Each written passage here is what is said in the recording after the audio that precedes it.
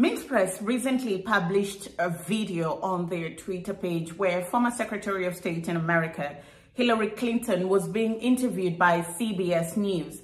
And it's just a very short clip, an 11 seconds clip, where Hillary Clinton is heard saying, "We came, we saw, and he was unalived," or something like that. Because of YouTube regulations, I cannot say the exact words that she said.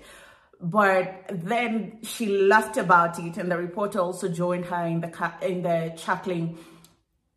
And all was happy in La La Land. When you talk about the things that happened in Libya, people will come online and dispute the facts. People will come online and talk about how Gadaffi wasn't a great leader.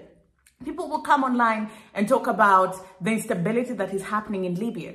But nobody calls it for what it is, that it was an illegal invasion in Libya by people, including Hillary Clinton, who was threatened by the vision that Gadaffi not only had for his country, but for the whole continent of Africa. And that's why they decided to do what they did. And they had very little remorse, or they did not even think of the repercussions of their actions, because all they needed to do was get rid of the obstacle out of the way. And that's exactly how they saw him, because of how celebratory it was. They almost did not take into account the kind of instability that they had just thrown Libya into by ousting a government and unaliving their leader. I mean, that is the land of unconfirmed. Yes, we came, we saw. Did it have anything to do with your visit? No, I'm sure it did. Hi guys, how are you doing? Welcome to another episode of our conversations. My name is Ondiro Oganga. I am a business journalist by profession and a digital content creator. I love coming on here, having conversations with you guys about Black people, Africans, our empowerment, and how we can rise up and take our rightful place at the global stage. Today, we want to talk about Hillary Clinton. I think this is the first time that I'm talking about her in on the channel or on all the videos that I've done. I didn't know a lot about Hillary Clinton. I'm not that old, but I think the very first time that she was at the forefront or on my face and a lot in the media was when she was vying against Obama. And Obama got the ticket and she became the Secretary of State. I didn't take a lot into consideration. I was still in high school, going to uni, and I didn't know a lot about geopolitics and stuff like that.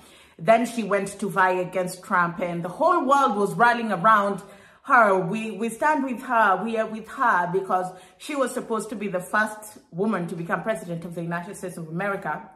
Everything notwithstanding, that is a great milestone for women.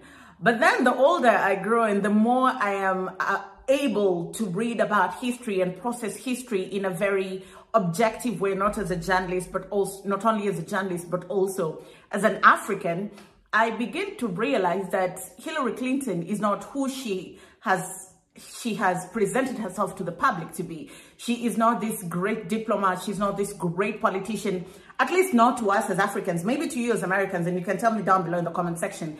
And two things can coexist. She can be a fantastic politician in America, but a really wicked politician in Africa. And, you know, if what happened in Libya would have just happened and you say, okay, we got wrong intel, we miscalculated the risks, we could not fathom that Libya would have spiraled the way it did. We did not think about what happens to Libya beyond Gadaffi. And this is okay, because there's no blueprint to war, you understand? It's well within Americans' interest to protect its interests, and it's also well within Libya and Africa to protect their own interests. If they clash and you go to war, fine. But when you act as if nothing happened, then you have a problem. When you're celebrating the effects of bringing down a government and bringing down a whole institution that was governing a country, then we have a problem with that. Gadaffi was a very visionary leader. Gadaffi was one of those leaders who was very outspoken about Africa and the unity of the continent.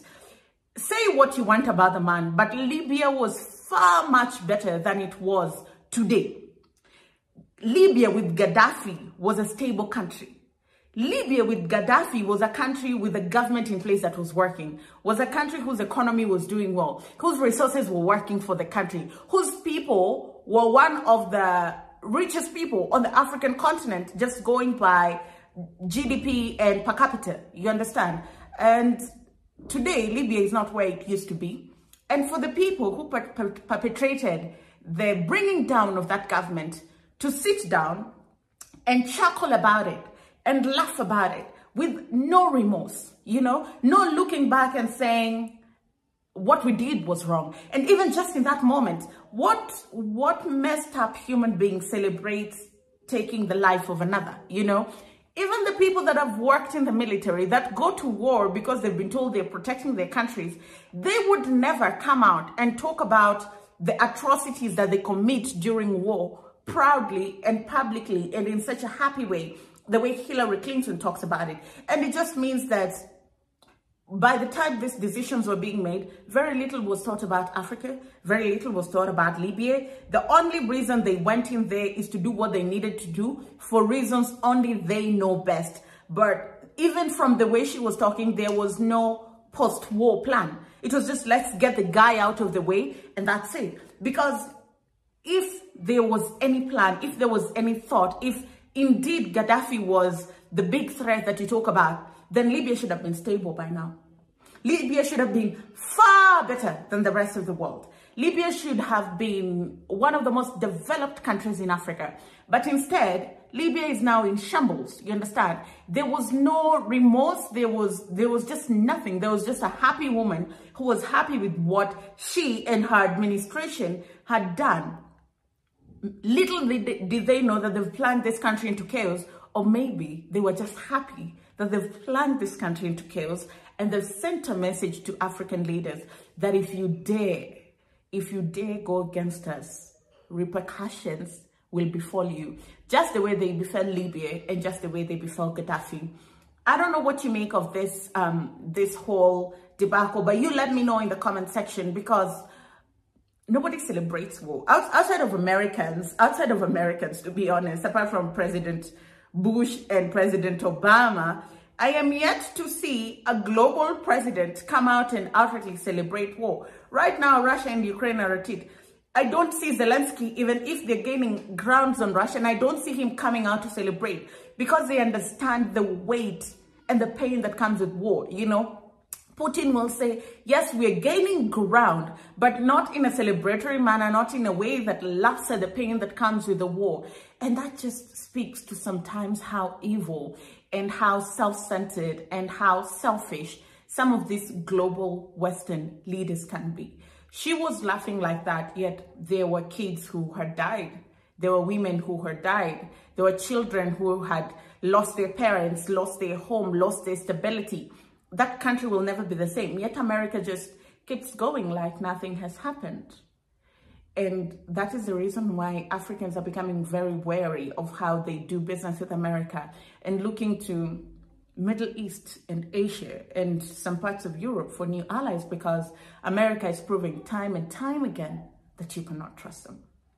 Let me know what you think. Comment down below what you think about this whole conversation. Give this video a thumbs up if you liked it. And I'll see you again next time. Connect with me on social media at Ondiro Oganga, or come over to my YouTube channel where I document stories of the diaspora community relocating back to Africa. The name of the channel is Ondiro Oganga. I'll see you again next time.